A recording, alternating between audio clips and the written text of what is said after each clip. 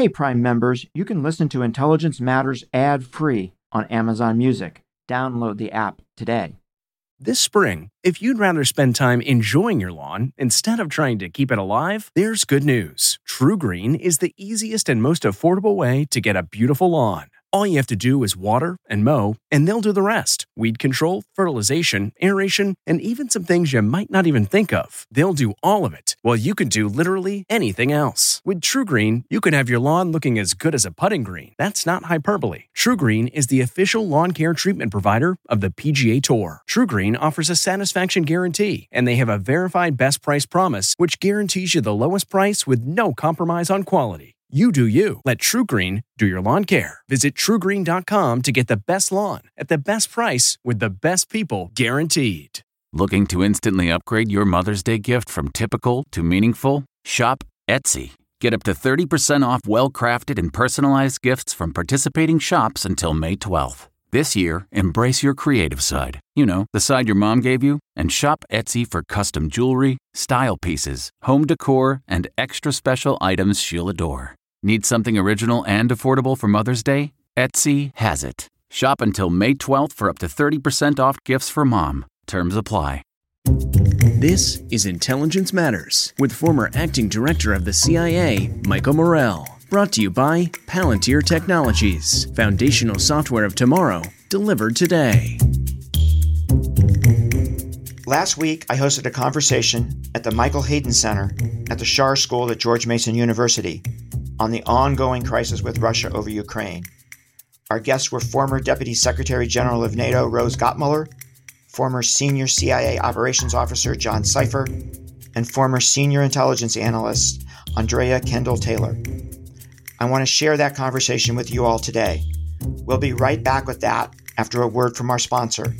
I'm Michael Morell, and this is Intelligence Matters.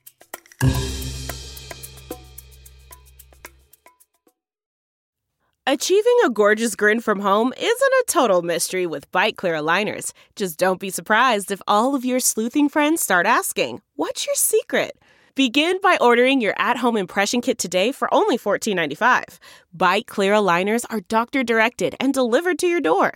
Treatment costs thousands less than braces. Plus, they offer flexible financing, accept eligible insurance, and you can pay with your HSA FSA. Get 80% off your impression kit when you use code WONDERY at Byte.com.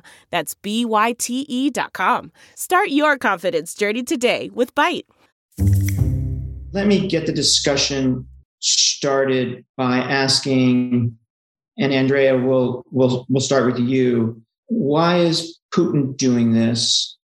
Why is this so important to him? And why now, right? What's behind the timing? Yeah, a lot to unpack there and no kind of simple answers.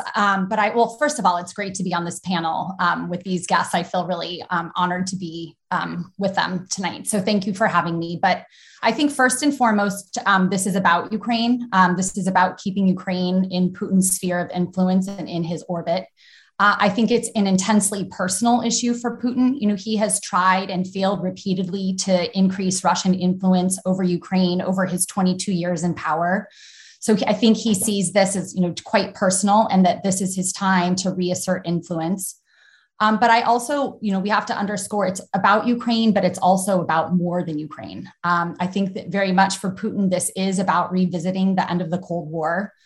This is about reversing time. It's about rewriting the security order. It's about reinstating spheres of influence in Europe. And I think kind of the why now question, I think, we obviously don't know exactly what it is. I think in terms of the Ukraine question, when Putin sees what's happening in Ukraine, he can see that trends are not moving in a direction that's favorable to Moscow. So his intervention, particularly in 2014, had the opposite effect of only hardening Ukrainians' desire to integrate into Euro-Atlantic institutions. So he sees quite clearly that things are not moving in his direction. And so I think if he judges if he has to interfere and intervene to right that trajectory from Moscow's perspective, then now is the time to do it before the Ukrainian military continues to enhance its capabilities. But I also think it's, I personally think that there are legacy issues at play here. I think Putin is thinking long-term. I think he believes that he is the last Russian leader who would be willing to take such risks to reassert Russia's role as a great power. And so I think for him, the time is, his clock is ticking, time is ticking. And so I think he's, getting ready to break things. I think he really sees this. He sees the West as being in decline. He sees the United States as distracted. He sees the transatlantic relationship as under strain. And he is leaning in now, I think, to accomplish these very maximalist objectives, because I think he views this as the opportune moment to do that. Yeah, John, do you want to add anything, and maybe at the same time give us your perspective on Putin the man? Who are we dealing with here? Just to add, I would think I totally agree with Andrea. I think Ukraine is moving further and further away from Russia. It's on the upswing. It's showing itself to be a model of moving to the West, which is bad for him and his people. And so I totally agree with that. I also do think there's some of this crisis is built into the way we previously dealt with Putin. I think he's essentially, as we look at, he's been in power now 20 years. The last 10 years, he's been essentially in a political war against us. And he's continued to take quite aggressive attacks and actions against us. And every time he's done something, we've only pushed back to the point where we didn't want to push him too far. We thought maybe if we give him some concessions or accommodations, maybe he'll come around, maybe he'll change. And in retrospect, it looks like he saw that as weakness. He saw that as, if he decides to sort of yank our chain, he'll get something out of it. We don't show great strength. We really don't push back. And so now he's sort of thrown down the gauntlet, and we have less means to sort of deter this type of action. And you add to that, I think he sort of despises the EU and Europe, thinks they're weak. He sees that US pulled out of Afghanistan. He's seen what happens here domestically, January 6th, these other kind of things. He sees Americans are very inwardly focused. Most Americans are not interested in another foreign war. So timing-wise, I think all these things come together. His view of our weakness, a view of European weakness, plus, just like Andrea said, Ukraine is moving further away, and if not now, when? Putin the man, I think that's something we can talk about more as we go along here. But one of the things I like to focus on when I talk to groups is, he's a Chekist. He is a career KGB officer. He's someone who takes pride in the beginning of the Bolshevik state security services that use brutality to keep the regime in power at all costs. And many of the things that we've now seen and focused on since 2016 in terms of disinformation, sabotage, and subversion, deception, these things we've seen, these are things that were used by the Soviet security services and actually even the Tsar security services before that. So he came from a background that tried to use these aggressive, overt tools of intelligence services, of security services to weaken their enemies from inside. And in fact, they use them against their own people too. And so I think when we look at Putin, we need to think of him as with his KGB and Soviet background as well. So I think that's something we have to always keep in mind. So Rose, Andrea and John talked about why this is important to Putin. Why is this important to the United States? There's been a little bit of debate here, right, about that. A little debate here about whether this should matter or not to us. What's the answer to that question? Why does this matter to the United States, and why does this matter to the American people? Before I dive in on that, Mike, I'd like to just comment, because I do feel, and I know we'll probably get into this in our discussion, I do feel that we are still seeing some opportunity for diplomacy to make a difference here. And in fact, I see some perhaps growing momentum in that direction. We can have a debate about that, but that implies that Putin is not irrevocably on the path that both Andrea and John have laid out. There is also an aspect of resentment here, I think. And part of what is going on, in my view, is Putin, we had Khrushchev all those years ago banging his shoe on the table. This is a look at me moment for Putin and getting attention. He was seeing, I think, the United States passing Russia by and pivoting to Asia. Well, what has he done in recent times? He's shown us. He's gone off and had a great big summit meeting with Xi in Beijing. So this whole crisis has kept Russia and it's kept Putin before the global community on the front pages of the newspaper now for a long time. And I think that's part of what is going on here. He is, he is feeding his own resentment in some ways by making sure that he's causing a lot of trouble for a lot of very important people who have, from his perspective, been ignoring him in recent times. So that means, I think, that there is an opening still for diplomacy, as long as it does involve the kind of pageantry and symmetry that we are seeing, including several Europeans going off to Moscow this week, and a continuing attention from the top leadership in Washington as well. But I think, to my mind, it's worth it to keep that possibility of diplomatic progress open.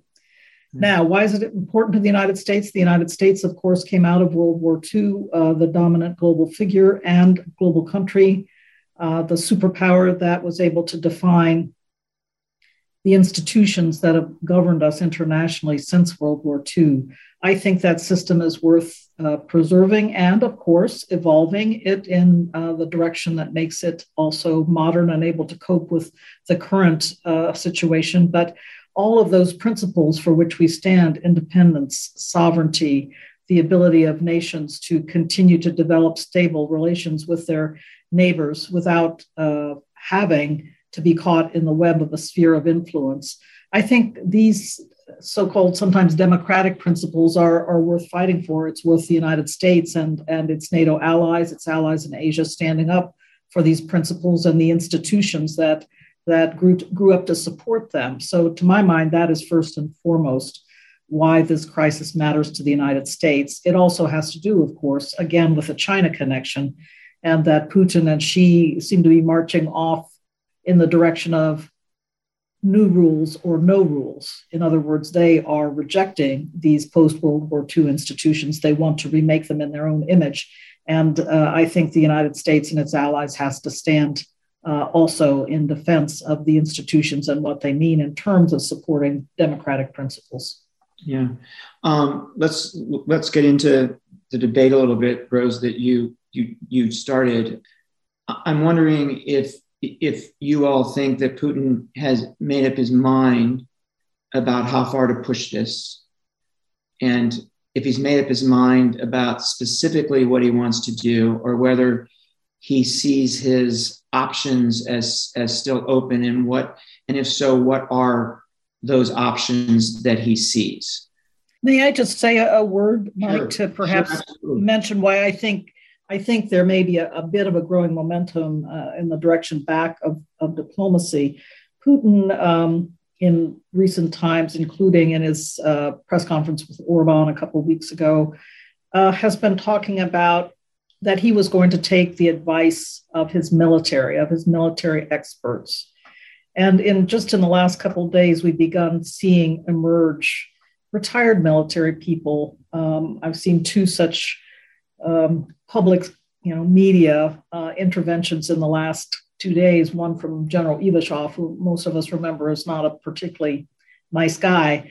But the gist of these communications is to say that this is not going to be easy for the Russian army, and invading Ukraine is not a particularly good idea. So in some ways, the combination of Putin stating quite publicly that he's going to ask his military experts for his advice, his military leaders for advice, and then this kind of early shaping of the media environment with retired military people kind of warning against the invasion, it's beginning to look to me like Putin is trying to open up space so that he can make a decision to say, we should proceed down the path of diplomacy and be magnanimous about it because of the advice he's receiving from his military experts. Yeah. So early days yet, but I'm interested to see if my view of this shaping of the media space is going to gain any ground in the coming days. Andrea. I hope Rose is right, but I am more pessimistic. I think based primarily on what we see happening on the ground. We can see, the security situation around Ukraine continues to deteriorate on a daily basis. And it is true, like Putin is clearly the master of optionality. He has created a series of options, and he could certainly take different paths. And, Rose is right. Maybe there is some opening for more diplomacy here. But I think what I see is that Russia is continuing to build forces on its borders. And when, thinking back to my intelligence community days, if you were setting up a list of indicators that you would expect to see before a major military invasion, I think we're ticking through those indicators pretty quickly. And we're on those proximate indicators that you would see before a significant invasion. And so some of the things we're seeing, first and foremost, we're seeing the arrival of large numbers of personnel. And that's important because what Russia has done to this point is to pre-position a lot of equipment, but they didn't necessarily have the people to man it. And we're seeing Russian soldiers showing up in extremely large numbers. We're seeing the appearance of the Rosgvardia, which is the National Guard. And that signals to me that that gives Russia the capability to hold territory. That's who you send in behind the front lines when you're looking to hold territory, presumably in eastern Ukraine. We're seeing, in Crimea, the Russian military down there is now on its highest state of readiness. We're seeing the arrival of significant naval assets, including things like amphibious assault ships.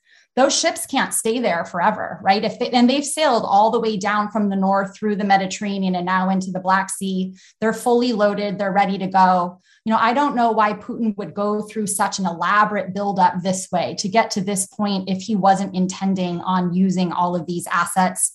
We're seeing the arrival of all of the logistical infrastructure, communications. We had the report about blood supplies showing up. So all of these kind of enablers, the logistics, all of these things that are kind of proximate indicators. And I'm not a Russian military expert, but in talking to my friends who are, signs that help you distinguish between a military exercise, because by the way, the military exercise starts with Belarus shortly and will continue through the 20th. But signs like things like gasoline tanks on the back of their tanks that give the tanks extra distance, you don't need those for exercises. And so there's little telltale signs, I think, that I hear to suggest, this isn't just about the exercise with Belarus or other things. They are really positioned for an invasion, should they so choose. And I unfortunately think kind of that window is narrowing. If Putin wanted to pocket concessions, I feel like the time for that was maybe 3 or 4 weeks ago, before the West has kind of flooded Ukraine with weapons and other things. So, it's hard to know if a decision has been made, but kind of given the sustained buildup and the types of things we're seeing, I feel pessimistic and kind of agree with the intelligence community and what Washington is saying, that we're pretty much in the window now. And over the next 2 to 3 weeks, I think invasion is more likely than not. John, your view?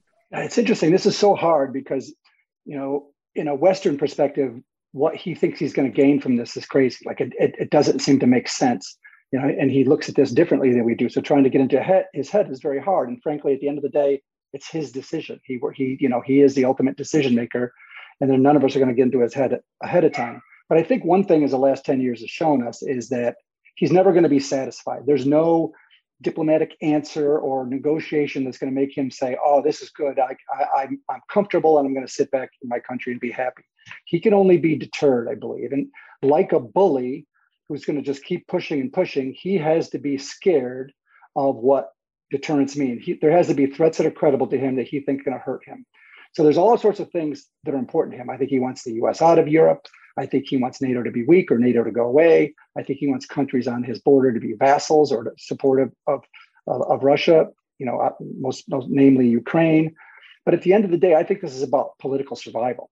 He's a dictator. He doesn't have a good sense of his people because he doesn't have elections. He doesn't have rule of law. He doesn't have those things that allow a democratic government to understand and get a feel for, how things stand. And so, he has to start looking at, I think the administration's done a good job and NATO allies have done a good job of trying to put as many things together to show that there's a price to be paid here. He's going to be a pariah. He's going to be damaged economically. There could be a nasty insurgency in Ukraine. Body bags may find their way back to Russia and cause problems for him. So, as I look at it, there's enough there that would make someone who's conservative and trying to stay in power sort of back away. And one of the things he has going for him here is the thing I mentioned up earlier, is he can do this anytime. Essentially, he can push us.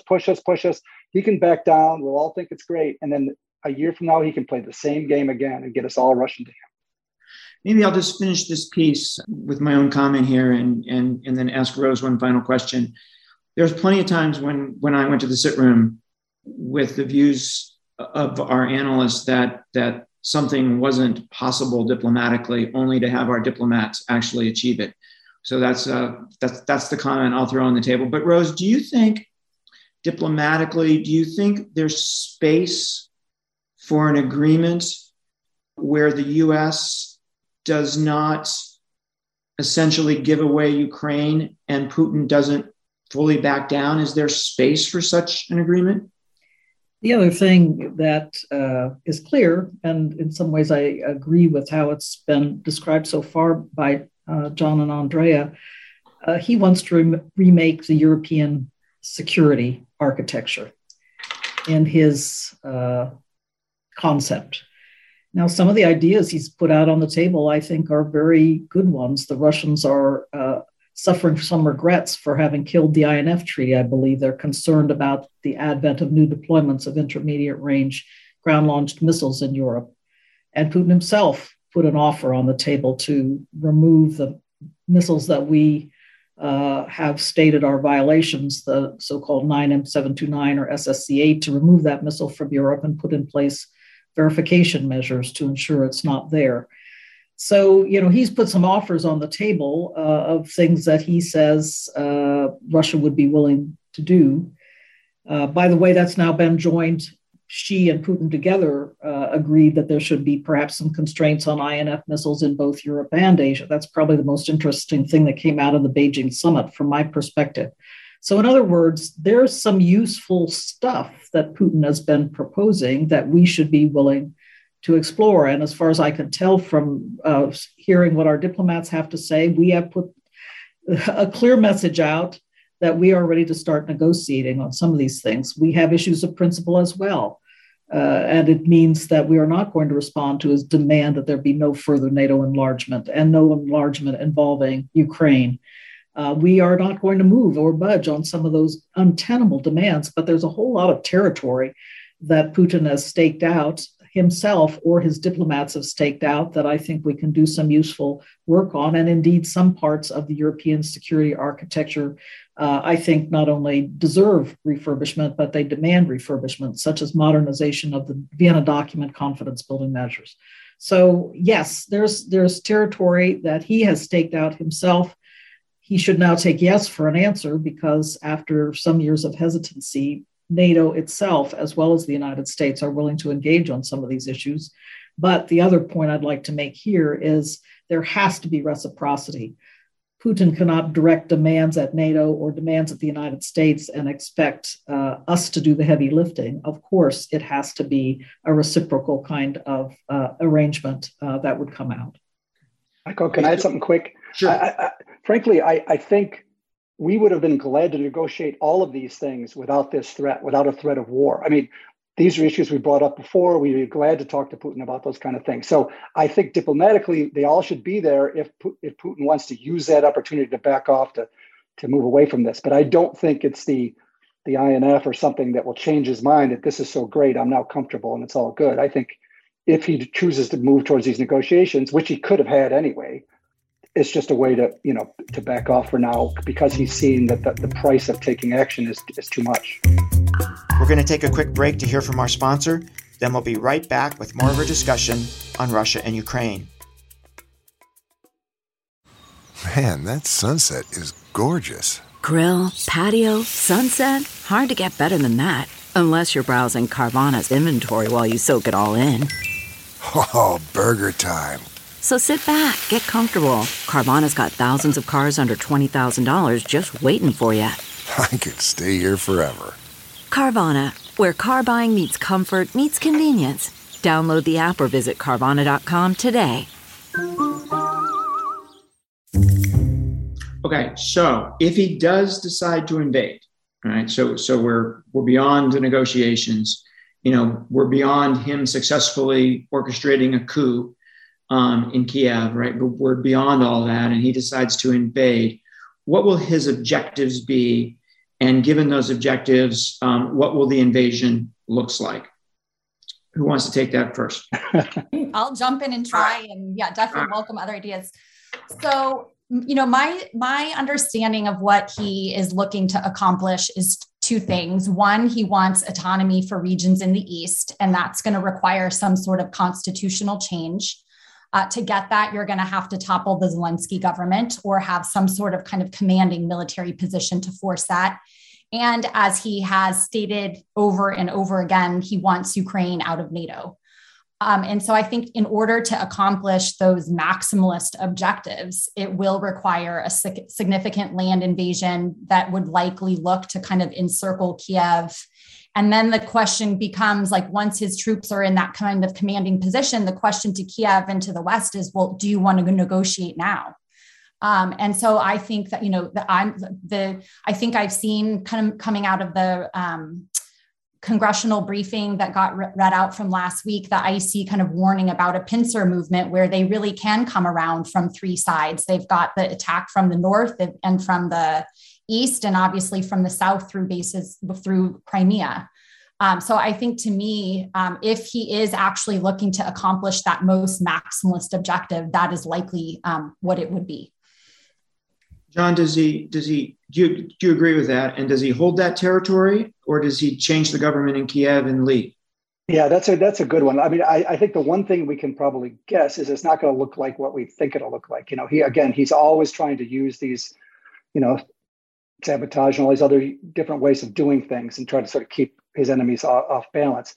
I don't think, again, this is Western thinking, though, of course, I don't think he wants to invade and hold that country, because then he risks, again, body bags. He risks a long-term insurgency. He risks the kind of things that we face in Afghanistan.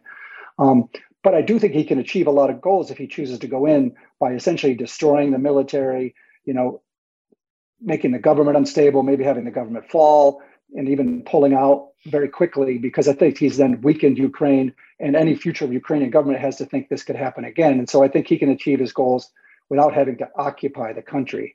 And just to add one thing here is that I think we in the West, and especially in the United States, are a little too cavalier about this. I think we're sort of foolish if we think there can be a major war in Europe, a bloody war with huge refugee flows and these type of things, without NATO, the US, others somehow getting involved in this. I mean, in 1950 in Korea, we said Korea wasn't part of our zone of interest. We wouldn't fight, and we found ourselves there for a number of years. I'm not suggesting that's what we're going to do here, but the notion is he's going to go in, he's going to go out, and it won't really, then NATO's fine and we're all fine. I just find that hard to believe. I think it's going to be uglier and more dangerous than we believe.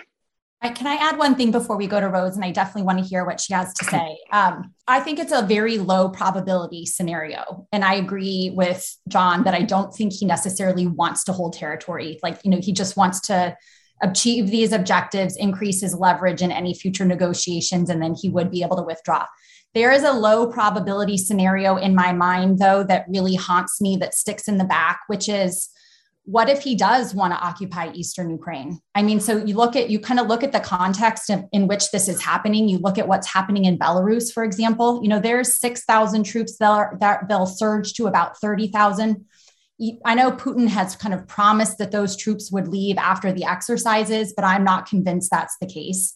And so he's really managed in the last, since Lukashenko's fraudulent election, where he's been Lukashenko's only lifeline, he has totally eroded Belarusian autonomy, and he's not leaving. And so what if, if he is in this legacy mindset, what if Putin really is looking to increase his control and influence over Belarus, take all of Eastern Ukraine, and now he holds this swath of territory? He's bumped his periphery out significantly, returned these historically kind of Slavic heartlands to the Russian territory.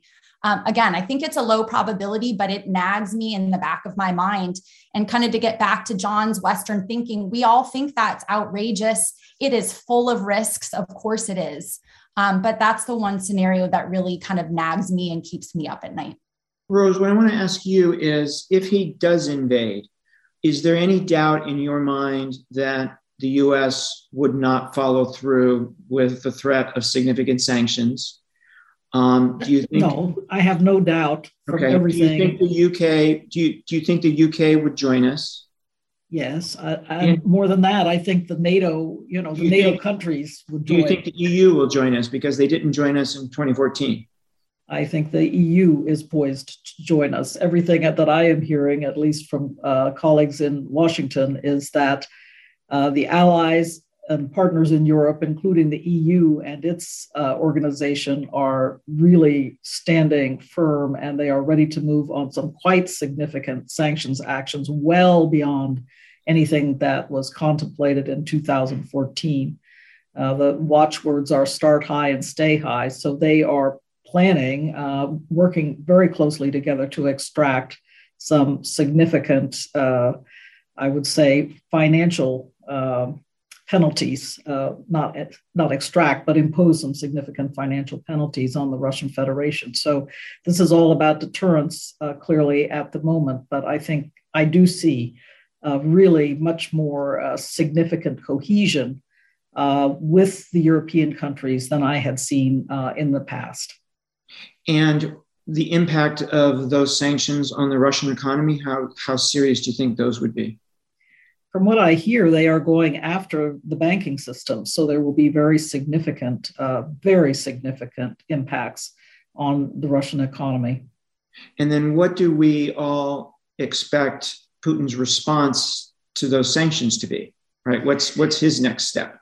Of course, there will be some retaliation, no doubt, in those areas where Putin can retaliate, and the energy sector is front and center there. But there are other areas too. You have to remember that titanium production, for example, is very much front and center as part of how the Russian Federation earns its keep these days. So there are critical minerals that are important to Western economies as well. So there's definitely going to be some pain on the Western side of the equation, but the focus is on trying to think ahead about ways to mitigate that pain now, really understanding that there will be retaliation from Putin's Russia. If I may just add one point on the previous exchange about how the invasion could unfold, I don't want to leave the discussion without flagging hybrid methods as well, because I think, of course, day in, day out, we're always at NATO, always at a level of hybrid activity that is, as we think about it, neither peace nor war, but really bent on causing serious mischief in NATO cyber networks and elsewhere. So that I can definitely see ramping up as a prelude to military invasion. But it is an area that I think we are neglecting really to think about how the kinetic and the hybrid will fit together. And I think that's going to be an important part of how we foresee such an invasion as well. Yeah. And John and Andrea, your thoughts on Putin's pushback against sanctions? Just go quick. I mean, I agree with Rose. He's got the oil weapon. One of the skills he's had as a Chekist, as a former intelligence officer, this hybrid war where he's weaponized social media and he's weaponized corruption, he's weaponized financial networks, he's weaponized all these type of things against us. We're going to see a lot of that. We're going to see cyber attacks. We're going to see, trying to disrupt and cause trouble around the world, supporting, violent groups and all these type of things. Frankly, a lot of them, sort of like our ability to threaten that we're going to do sanctions. He's seen it before. These kind of attacks we've seen before. It's just going to be ramped up. And so it's serious, but, nonetheless, we have to make sure that the pain is larger for him to try to deter him here. Andrea? Yeah, I agree with that. And also one more point on the sanctions. So the other thing, Rose is right. I think the focus is going to be the financial institutions, and that will have kind of immediate economic pain for the Russians. And of hearing people talk about, if our last set of sanctions, I think estimates say it cost Russia about 2 to 3% of their GDP. That is, what they're talking about this time will be far and away above that kind of financial economic impact. But the second piece that they're also putting on the table is this export controls discussion. And by that, they will go after things like semiconductors, going after sectors of the Russian economy that drive growth and then that feed the defense budget and the aggression abroad. So they're looking to have immediate impact, but there's going to be longer term impact. They are going to go after and squeeze these sectors of the economy, going after things that Putin cares about dearly, like AI, making it harder for the regime to innovate. That'll hurt the defense industrial complex. So it's both immediate impact, but there's going to be long-term costs as well. So that's important. I think the key is, yes, start high, stay high. The goal is going to be to make sure it's extremely painful for Putin, but to try to avoid some sort of escalatory spiral that we get caught into, because obviously gas supplies are the immediate lever that Putin can pull, but I am also really worried about cyber. And so if we really do go after Russian banks, might they wield cyber tools to go after our banks? And so there's that needle to thread where it has to be painful, but how do we also prevent this escalatory spiral? We're going to take another quick break. We'll be right back with more Intelligence Matters. Stay with us. Delve into the shadows of the mind with Sleeping Dogs, a gripping murder mystery starring Academy Award winner Russell Crowe. Now available on digital. Crowe portrays an ex-homicide detective unraveling a brutal murder he can't recall. Uncovering secrets from his past, he learns a chilling truth. It's best to let sleeping dogs lie. Visit sleepingdogsmovie.com/Wondery to watch Sleeping Dogs, now on digital. That's sleepingdogsmovie.com/Wondery.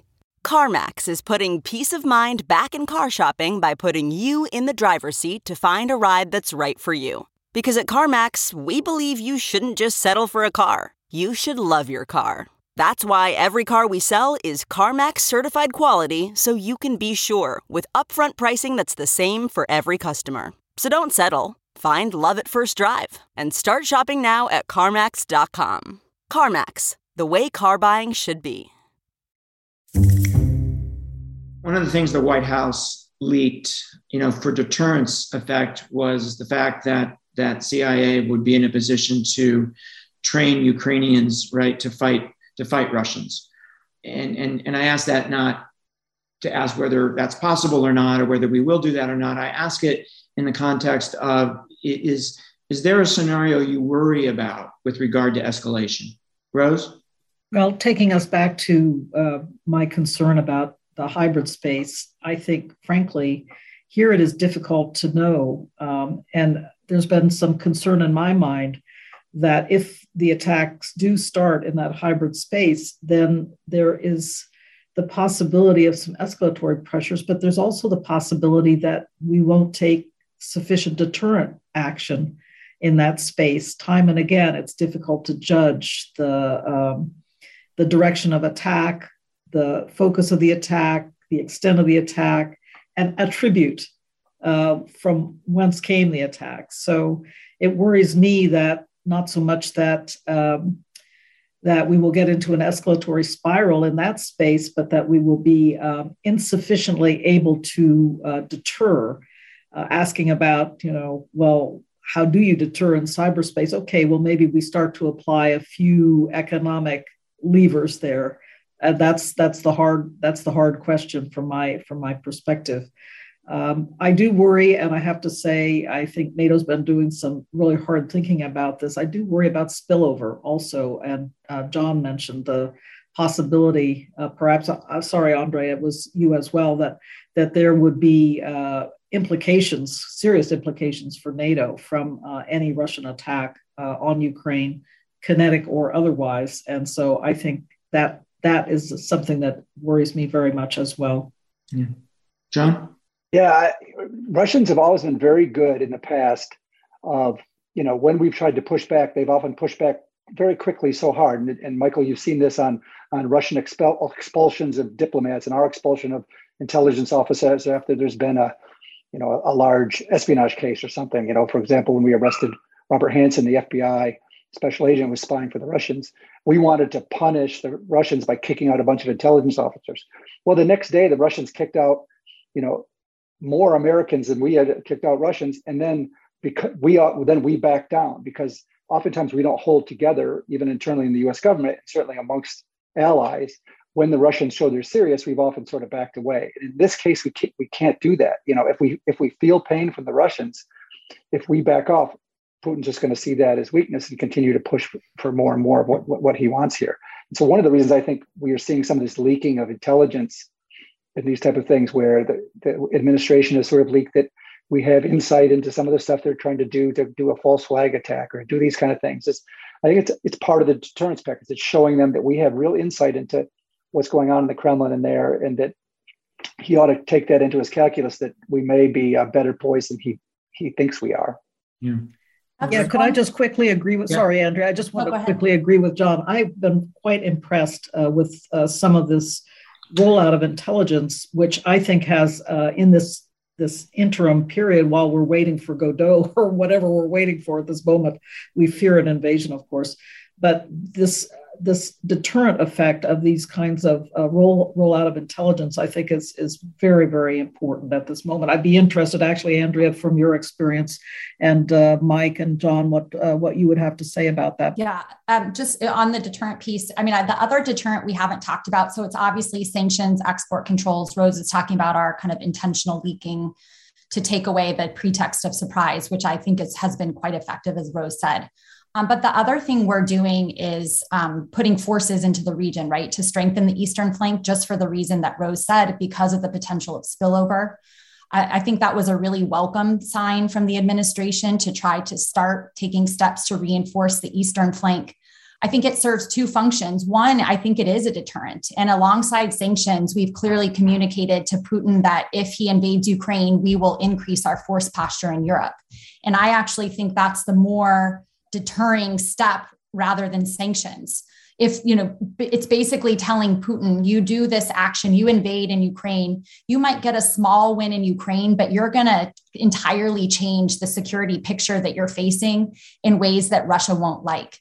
And so I think, and we've heard the administration kind of communicate that when they put these forces in Romania and Poland, that was a down payment on what would be to come if he does invade. So I think from a deterrent perspective, that was also a really welcome step. It's a welcome step from the kind of preparedness perspective to try to be ready to manage any potential spillover. So that's another, I think, was a strong move from the administration that maybe could have come sooner, but better late than never.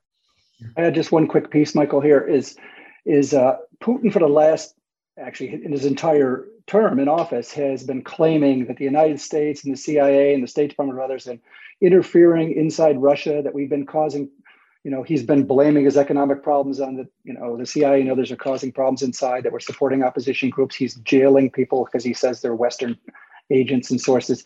He knows that's not true. You guys know that's not true. We have not tried to do those things to Mr. Putin, but we can. And so I think one of the big deterrent factors that could be here, and I don't know how you would message this to somebody like Putin, is to say, we're going to change the way we do this. We've tried to accommodate you. It's not going to work. We also have, you're a KGB officer. You understand the covert war. You've been pushing it for your entire term. We're able to also support opposition inside countries. We're also able to do these kind of things, constant cyber attacks, and we're able to take your money away and steal it and do all those kind of things that you claim we're doing. We can do those. And if you want to play this game hard, we do have the capability to do it. And we haven't done it so far, and we can. Yeah. If you could give President Biden one piece of advice going forward here, what would it be? And start with Rose. It goes back to the remarks I made earlier about Putin wanting the global attention and the high-level attention. And actually, President Biden's been good at this. He was willing to meet with Putin in Geneva back in June. And that has gotten us started on a couple of worthwhile tracks, such as dealing with these ransomware attacks. I actually agree with comments that were made earlier.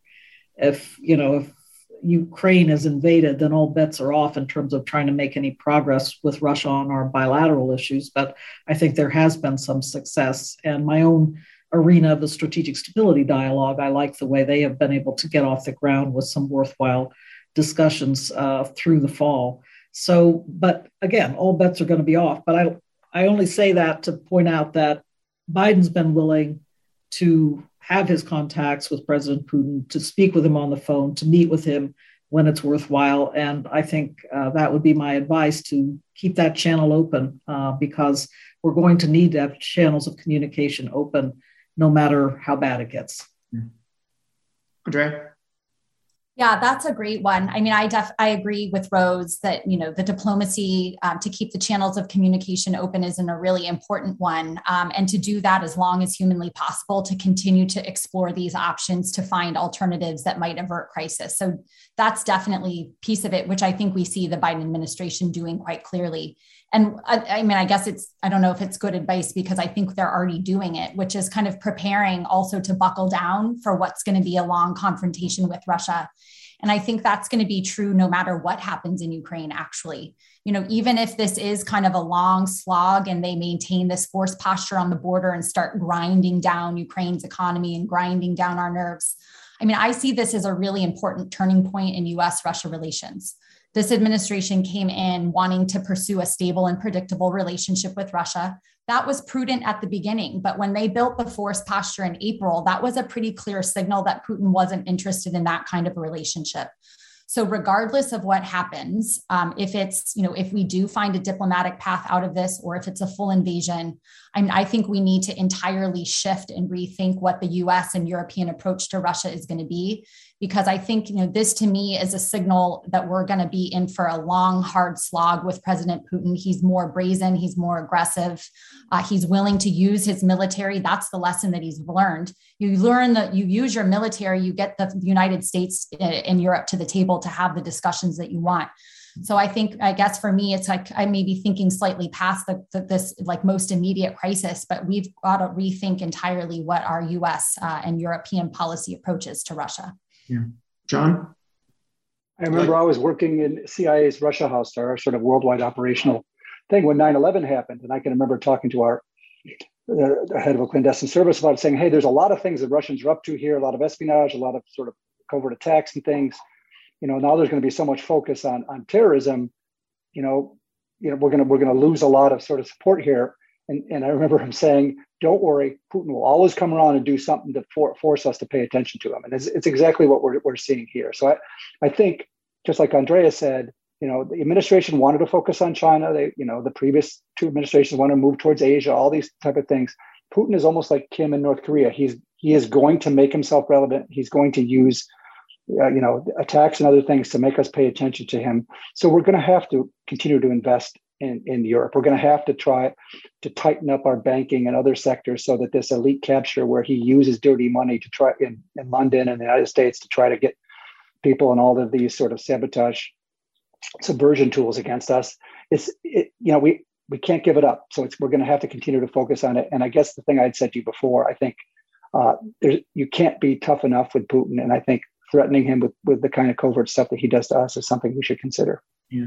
And I guess the one that I would put on the table is, I think I would ask the president to think about preparing the American people here a little bit, because this is not going to be pain-free for American citizens. Oil prices are going to go well above $100 a barrel, and people are going to want to know why they're sacrificing, which is why I asked the question earlier, why is this so important, right? I think the president's got to be out there talking about it and all of his aides. That was our discussion on Russia and Ukraine. I'm Michael Morell. Please join us next week for another episode of Intelligence Matters.